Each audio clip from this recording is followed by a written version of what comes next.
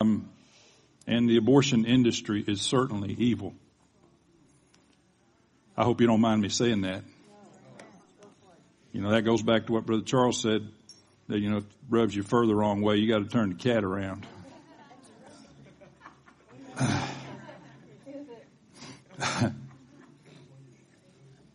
Today we're doing just that. We're celebrating Sanctity of Life Sunday. And you can see on the screen one of the reasons why we do that. In January 13th of 1984, President Ronald Reagan signed a proclamation declaring that on January the 22nd of 1984, that we would declare Sanctity of Life Sunday, and we would honor and strive to protect the unborn who cannot protect themselves. That lasted 8 years. And then we had a period of 8 years when there was no proclamation. That didn't mean we didn't try to sanctify the life. It just meant that there was no official proclamation for the United States. And then there was a period of 8 years when it was proclaimed again every January that the United States would celebrate the third Sunday in January. And then there was another period of 8 years when the president at that time chose not to make the proclamation and chose to disregard the unborn. And then last January, our current president renewed the proclamation, renewed the declaration to proclaim Sanctity of Life Sunday. I'll let you figure out the 2 8-year periods that we didn't have that proclamation. I'm not wanting to get into that.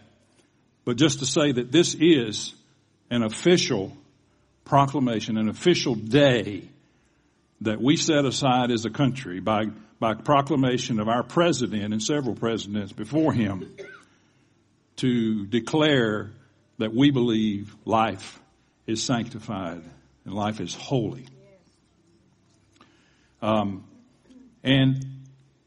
I could have ranted, as I said earlier, about all the things about what goes on. But I felt like the Lord wanted me to deal with value. So today, part of what we're going to do is be reminded of the value that God places on each human life. Each human life. And then the third part about what we're going to do today is to pray that hearts will be changed to place the same value on all human life. Now, I believe in legislation. I believe that our legislators should do what they need to do. Thank God that in Middle Tennessee there are no active abortion clinics. None. Not even Planned Parenthood. I believe that the legislature, that's easy for you to say, should do what they do. But let me just tell you, that ultimately it has to be hearts.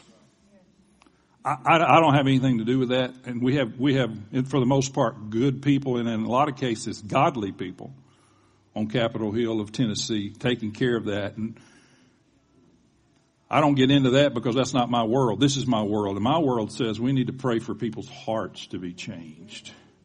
Because you can pass legislation and you can, and the truth is, since, I forget what year, I think since 1990, the number of abortions in America, or maybe worldwide, I'm not sure, have decreased every year. But we still have over 60 million babies who did not see the light of day and didn't even get a chance. So we need to pray that hearts will be changed. If a heart gets changed, they don't need a law. Amen. They don't need a bill.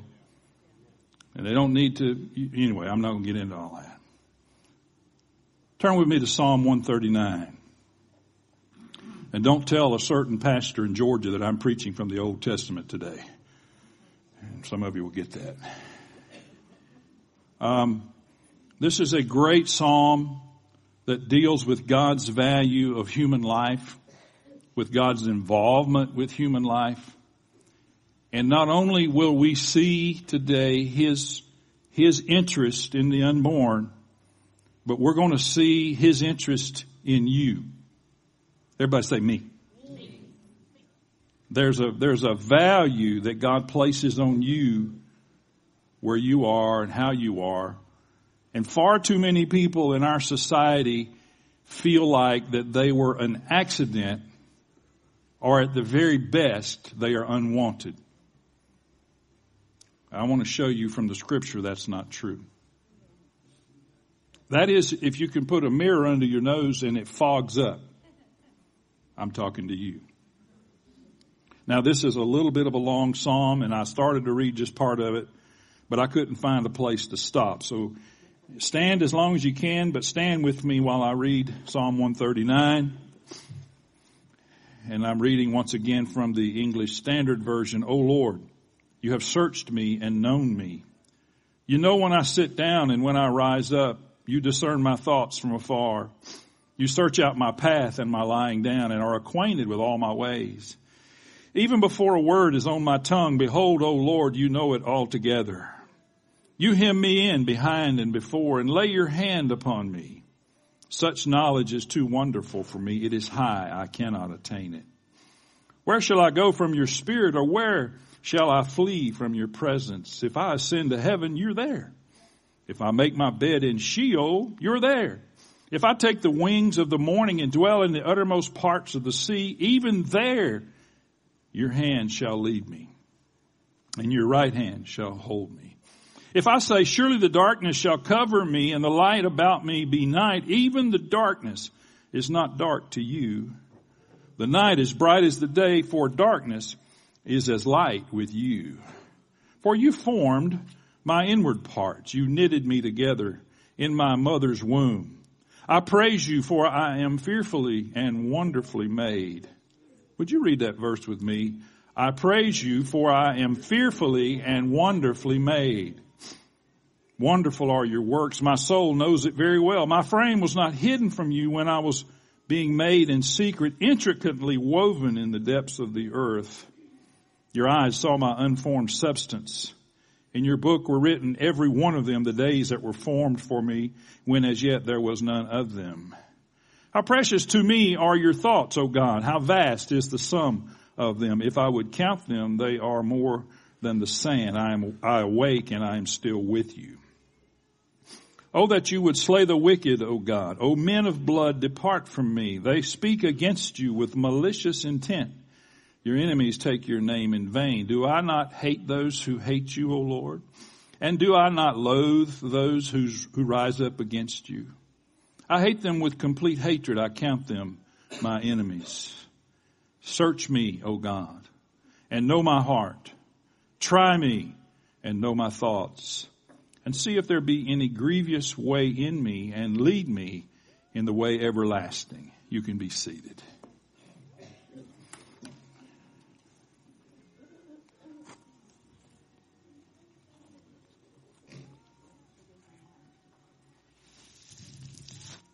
God's intimate knowledge of His created humans. The psalmist begins in the first 6 verses by just sharing that with us. I'm not going to go back and read them. But he starts out by saying, you searched me and you know me, or you searched me and I am known by you. The word search there, it really means to you examine me from the inside out. I want every person in this room to leave here today feeling like God knows you. You are unique. He cares about you. He has searched you from the inside out. And He has known you. I love it when we try to fool God. When we try to make ourselves look good to God. Because we can't. Because He has searched us and He has known us. He said, you know my thoughts. Now that's scary. Can I tell you the devil cannot read your thoughts? The devil is just a fallen angel, and angels are not God. They're not deity. Now, the devil can whisper, and you listen, But only God Almighty can know what you're thinking. Psalm 94:11 says, the Lord knows the thoughts of man. Now here's the good news. He knows our thoughts, and yet we have not been struck with lightning. We're still here. We're still alive. There are a lot of things that play into that, but don't miss the fact that He knows what you're thinking. And somebody's going, I better clean up my thoughts. Yeah, right. He said, the psalmist said, you know what I'm going to say before I say it. Another scary thought. Because sometimes I don't know what I'm going to say until I say it. Have you ever had the experience of saying something and then start grabbing for the words, trying to get them back? Too late. God knows what you're going to say before you say it.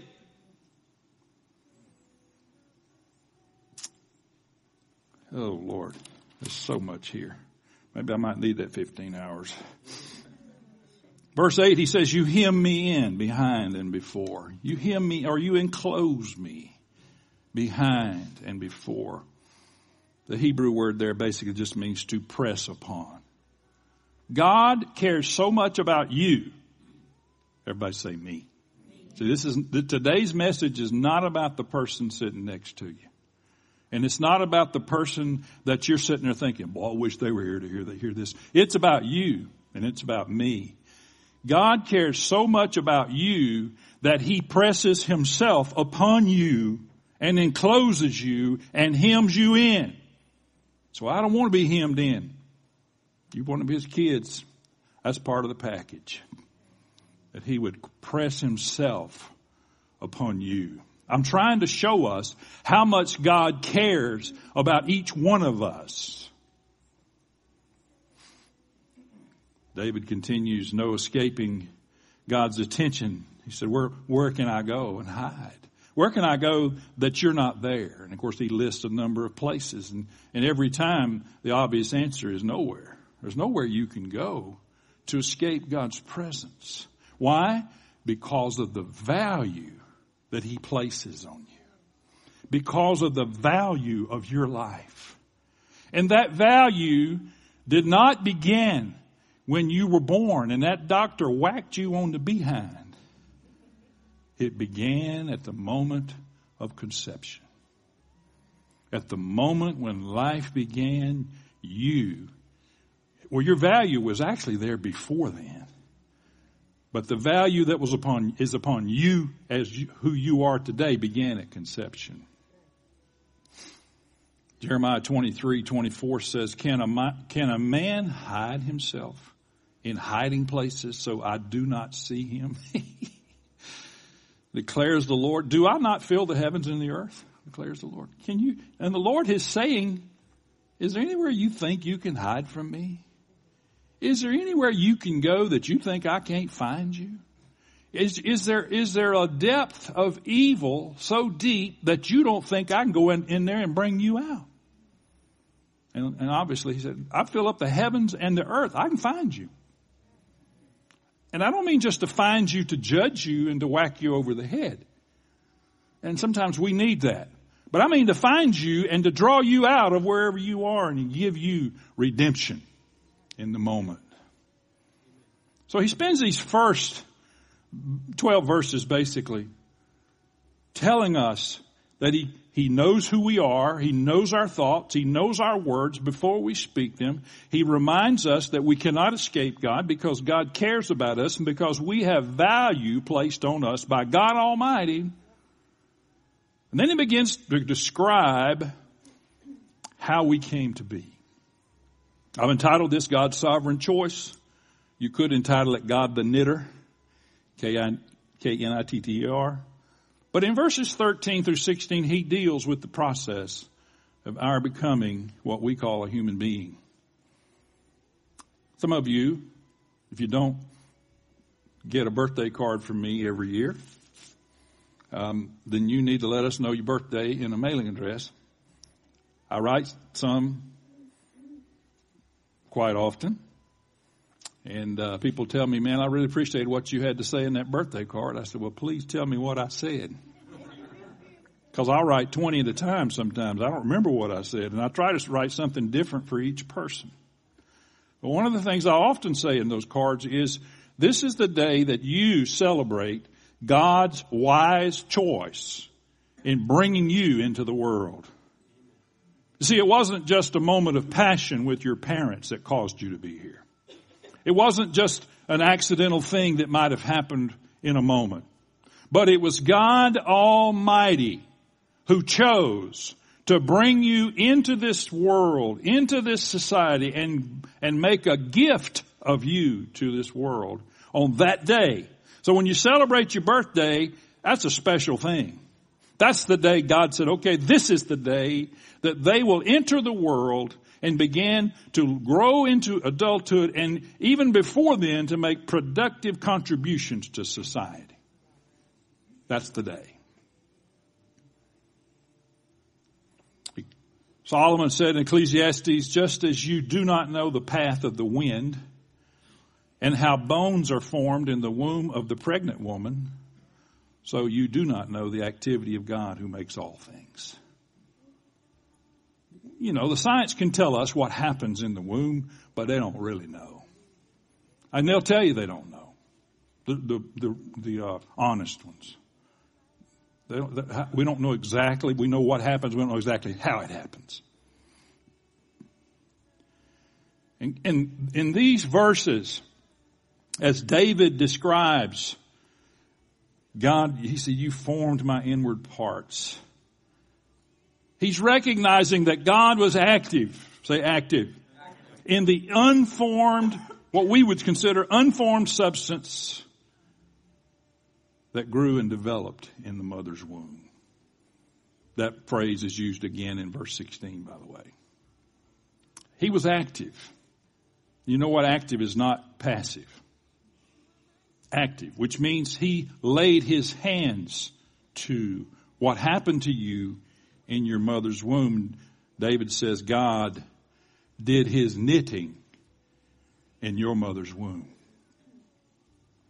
That's literally what the Hebrew word, this version uses that word. That's literally what it means in that verse, that God knit you. Everybody say knit. Did you know God was a knitter? I don't know what his knitting needles look like. Well, actually, I probably do. It's words. God knit you in your mother's womb. In other words, while you were in your mother's womb, after conception, God began at that moment to form you, to knit you, and to create you to be who you are today. Do you think he's interested in you? Here's the good news. God is omnipresent. He doesn't just do one at a time.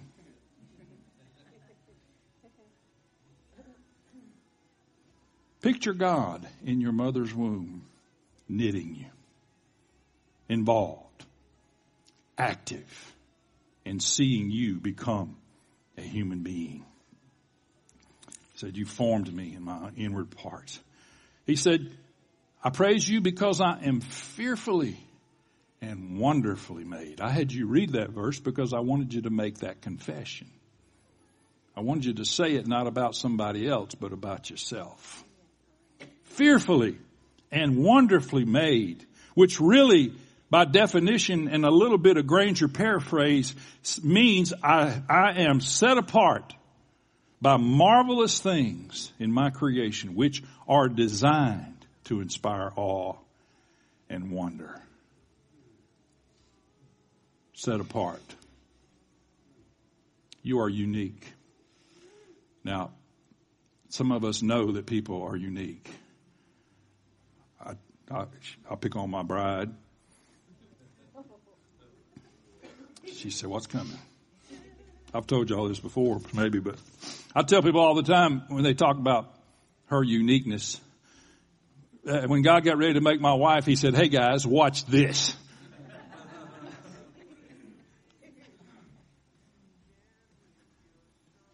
I'll pay for that.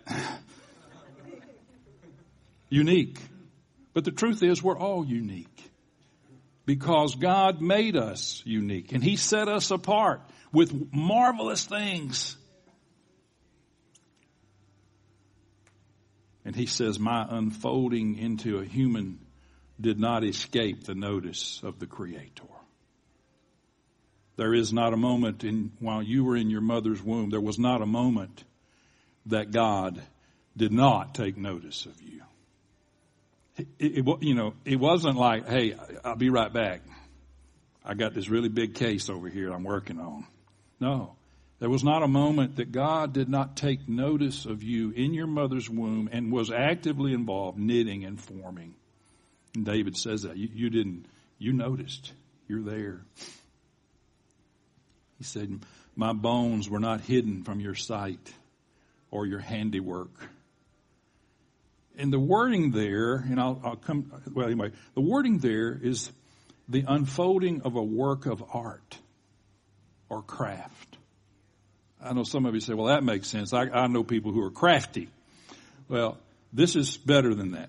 When it says God watched you unfold and helped you unfold, it's a work of art. As a matter of fact, in verse 15, the word woven. I always think of Ernest T. Bass when I see that word, but I'll refrain.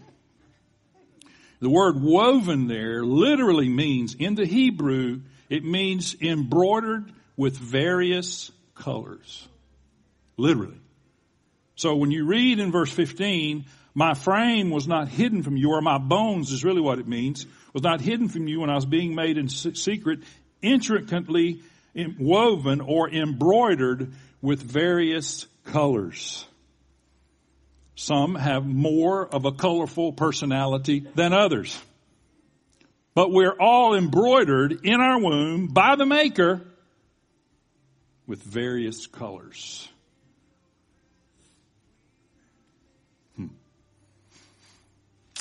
And then David recognizes that his days were formed before he ever had any. His days were numbered before he ever had the first day.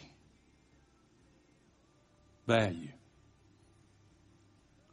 Only a God who sees extreme value in something would give that much attention through that process of knitting and forming to see that this person is birthed into the world as a viable human being.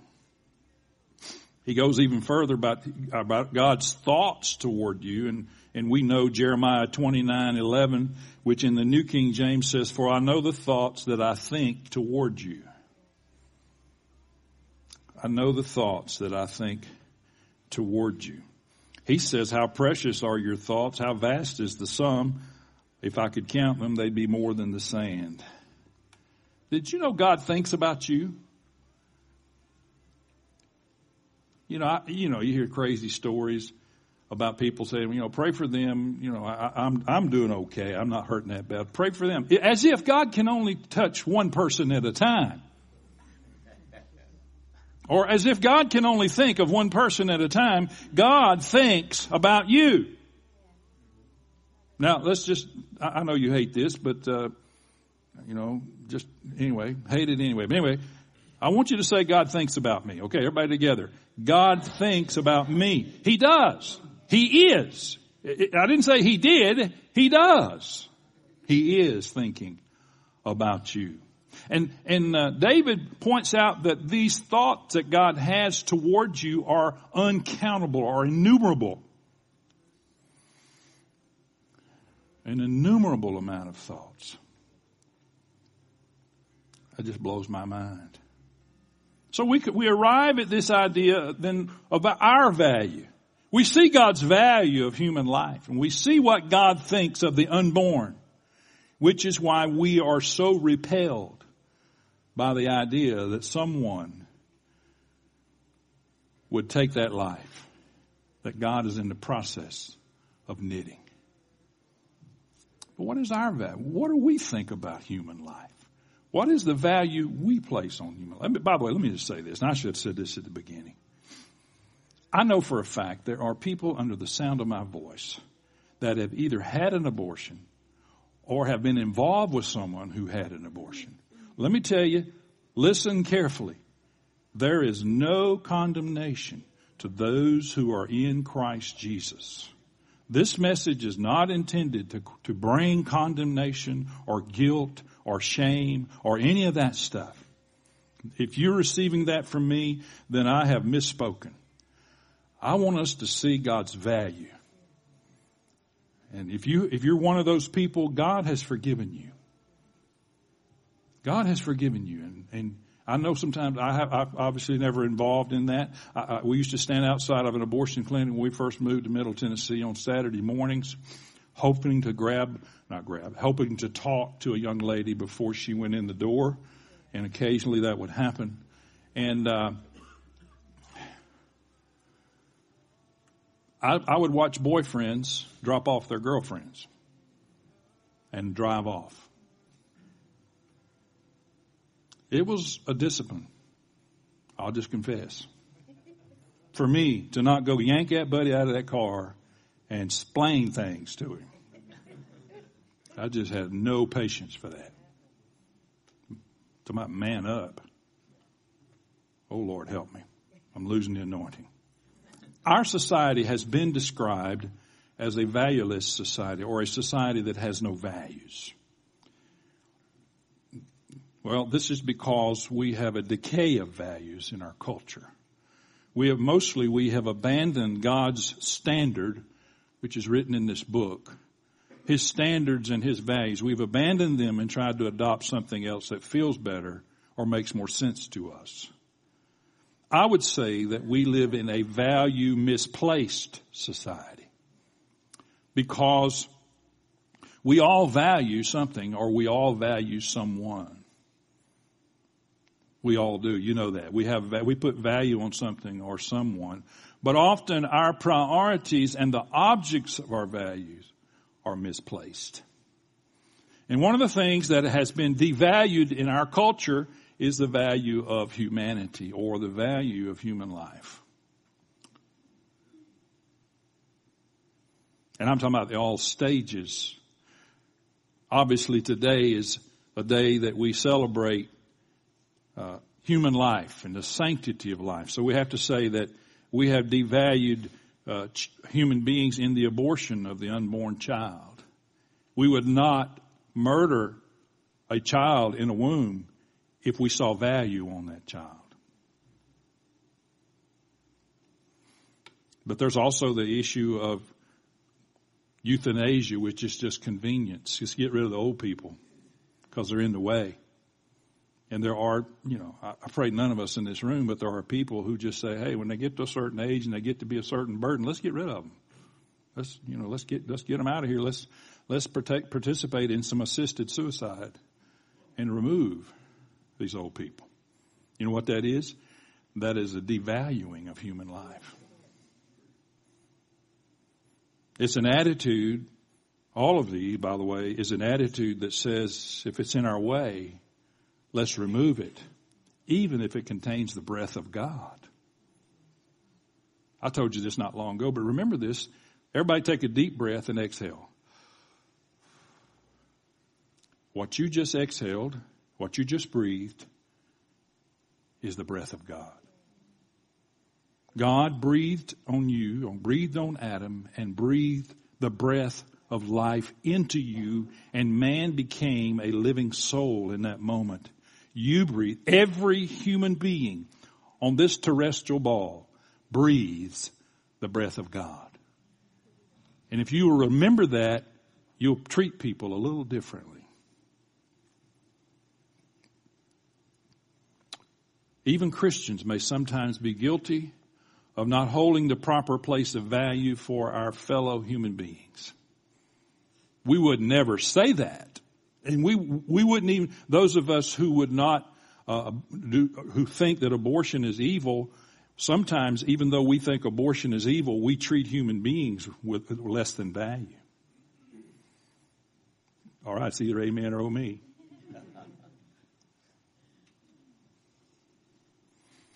I have a A little bit of a lengthy quote by Jack Hayford, but I'm going to give it to you anyway. If you're using the YouVersion app on your phone or your tablet, it's on there. If you're not and you like it, email me and I'll send it to you. But anyway, this is a quote from Jack Hayford. It says, "Fallen though he be, man is still deemed by the Almighty to be of immeasurable worth. Though incapable of saving himself, man as creature represents God's highest and best, made in his image and intended for his glory. In the light of Christ's will to spend his own life for man's redemption, an eternal insight into the worth of man from God's viewpoint is gained." In other words, Christ wouldn't die for us if we didn't have value. Thus, in our understanding, essential to personal growth and relational development with both God and man is a biblical perspective on the fundamental value of the individual, both in God's sight and in your own. Having created man in his image, God has invested unmeasurable worth in each human being or each being. His quest for the redemption of sinful, fallen man is evidence not only of God's love, but of his wisdom in working to retrieve that which is of infinite value to him. Infinite value. God continues to be involved with us after we're birthed into this world because we have value. We're living in sin and we're away from God, and he still pursues us. Remember, Jesus said, you didn't choose me. I chose you. You know, I told the guys a long time ago, the worship team, I would rather them not sing songs about I found Jesus. And we don't, because it's not true. We didn't find a thing. He found us. He saved us. He chose us. Anyway, I'm not going to get into that. Do you feel valuable this morning? I'm going to close out real quick. I'm not going to turn. Luke 10 is the parable of the Good Samaritan. If you're taking notes, it's Luke 10. When these robbers robbed this guy, poor fella, beat him almost to death, threw him in the ditch, took his money and took off. And along comes a priest who's walking down the road, which is an actual road, and he sees the guy and he goes to the other side of the road, which means I'm not going to get near that guy. And then the Levite comes right behind him who would assist the priest in his ceremonies, and the Bible says that he saw him. It indicates that he walked up to him and saw him and then took off just like the priest. By the way, both of these men illustrate that religious work doesn't make the worker righteous. They were on their way to do their religious duties. They didn't have time to stop. We'll get back to that. One of them was afraid of being ceremonially unclean. They touched a dead body. The guy wasn't dead, but he thought he was. They didn't have time to take care of this guy. But along comes a Samaritan. And Jesus I love the way Jesus operates. He knows that the Pharisees that he's telling this story to and the Jews that he's telling this story to would never, ever associate with a Samaritan. He knows that they would never eat out of the same dish. Of course, I'm a little bit like that with you. But anyway, that's another story. And anybody else. But anyway, but he knows that they would not associate. So he says, a Samaritan comes along. Don't you just love that Jesus would do that? Knowing? And the Samaritan walks up to the guy and sees that he needs help. And he takes care of him and he does what he can for him. He puts him on his animal, his donkey, carries him to the local inn, gives the guy a pile of money and says, I got to go, I'll be back. And if he's used up all this money when I get back, I'll give you some more. And he goes and does what he's got to do. Now, the lawyer has asked Jesus, what do I need? Jesus said, what's the great commandments? And he said, the lawyer quoted rightly, love God, love man. Love God with all your heart, soul, mind, strength, and love your neighbor as yourself. from Leviticus and Deuteronomy. He's quoting, he's a lawyer. He knows the rules. He knows the laws. He quoted them perfect. And Jesus said, well, then do that. Love your neighbors yourself. He said, but who's my neighbor? Do you encounter Christian people who are looking for a loophole? Usually it sounds something like this. Well, now, if you'll show me a Bible verse, give me a Bible verse, give me a rule, I'll obey the rule. Looking for a loophole. And then Jesus begins to tell this story. The lawyer who asked the question, in my opinion, he saw this man as nothing more than a name to study. The robbers who robbed him and beat him up, they saw him as a worthless human being. Worthless. The priest and the Levite, they saw him as a bother to avoid. But the Samaritan, he saw this guy as someone with inherent value and a neighbor to serve. So how did the Samaritan demonstrate value? Well, first of all, he showed compassion. I guess it was James that said, don't tell the hungry guy, be warmed and be filled, my brother. Give him a sandwich. I never can remember. What's the name of this screaming comedian? He's dead now. Yeah, Sam Kinison. And first time I ever saw him, he's screaming and used to be a Pentecostal preacher back in his early days. I don't know how that works. But he was talking about at that time overseas, Ethiopia or somewhere, the cameraman was filming all these hungry children, their big old bellies, and he's yelling into the microphone, which I'm not going to do. I'm not holding the microphone, but anyway, that's another topic. Why doesn't the cameraman give him a sandwich? Instead of just filming him hungry, and why don't you just give him a sandwich? And James said, if he's hungry, give him a sandwich. Don't say be warmed and be filled. Go get him a Big Mac.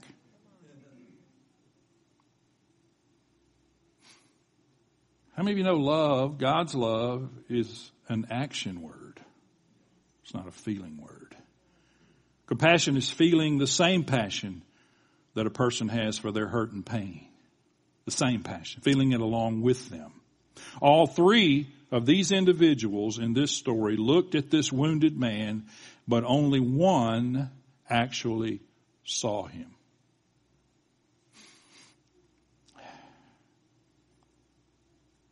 I think it's Matthew 9 when in the New American Standard it says, when Jesus saw the people, he had compassion on them. How many people do we walk by every day and we don't see them?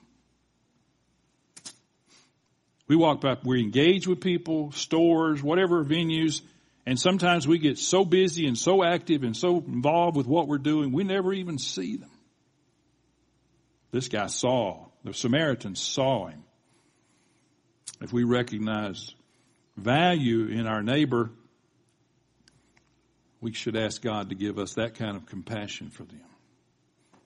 Do you believe there are any people around you who are hurting? And I don't mean in this room necessarily, but in your life. Is there anybody hurting? If they're not, then you live in Truman Show. But there are people around you who are hurting. And so this guy not only had compassion, but he had a willingness to get involved. This is hard for me because I'm not the one to stop by the road and help people. There's no evidence in this story that this Samaritan ever considered not helping this guy. No evidence. And so he stopped at his own peril because there is no such thing as genuine love without risk. You can say, I love you. That sounds good. Sounds all well and good. That doesn't translate into some action, then it's not real. It's not agape love. It's not. For God so loved, what's the next thing it says? That he gave. It's an action. Let me tell you something else. It's a little bit off topic, but without vulnerability, you can never experience the full effect of loving and being loved. If we shield ourselves from hurt, we will also shield ourselves from love. You can't put up the wall in a relationship with somebody because the wall keeps everything out. Well, so I just have the wall for them, but not them. It doesn't work that way. Because if you harden your heart is hardened. You don't have a button you can press and drop the wall in that moment. Why are we talking about a wall this morning?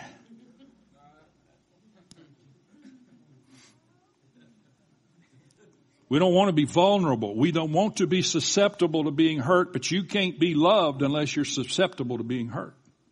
I know you don't want to hear that, but truth is truth. He also showed the man mercy. Once again, mercy is not just a nice word. Mercy, defined accurately, is active compassion. When your compassion motivates you to give the child the sandwich, that's active compassion, and that's mercy. He made his animal and all of his other resources available to this guy. And when that happened, compassion became an active, everybody say active, reality. And the last thing is that he stopped what he was doing. He stopped he was on his way somewhere. He wasn't just wandering around aimlessly. He was going somewhere, and he had something he had to do and somewhere he had to be, but he stopped it because he saw a fellow human being in trouble, and he saw value in that human being. The question is, are we willing, this isn't oh me to me, but are we willing to be inconvenienced when confronted with a God-ordained opportunity to stop what we are doing and offer assistance to a wayward soul upon whom God places supreme value?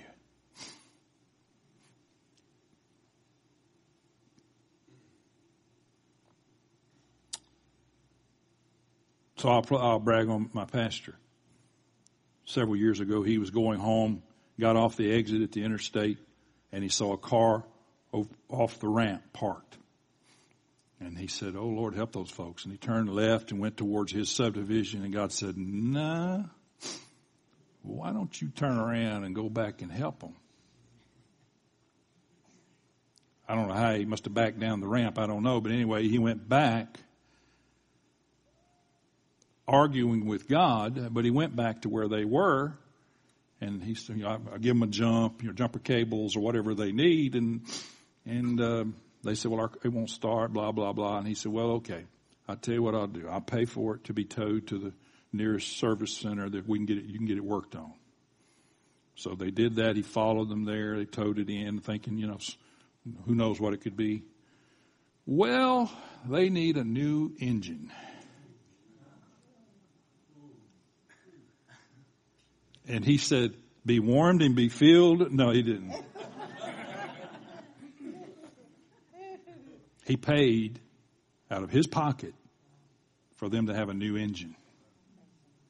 I'm not, I am bragging on him. But the point is, how many of us are willing to do that? And I can tell you, I'd be slow.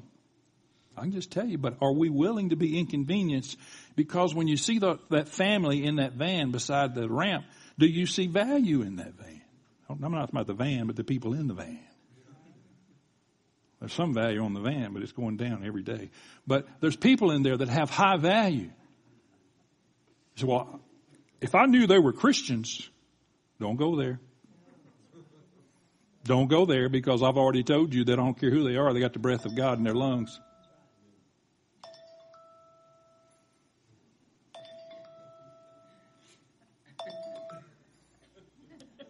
That's what you do with that.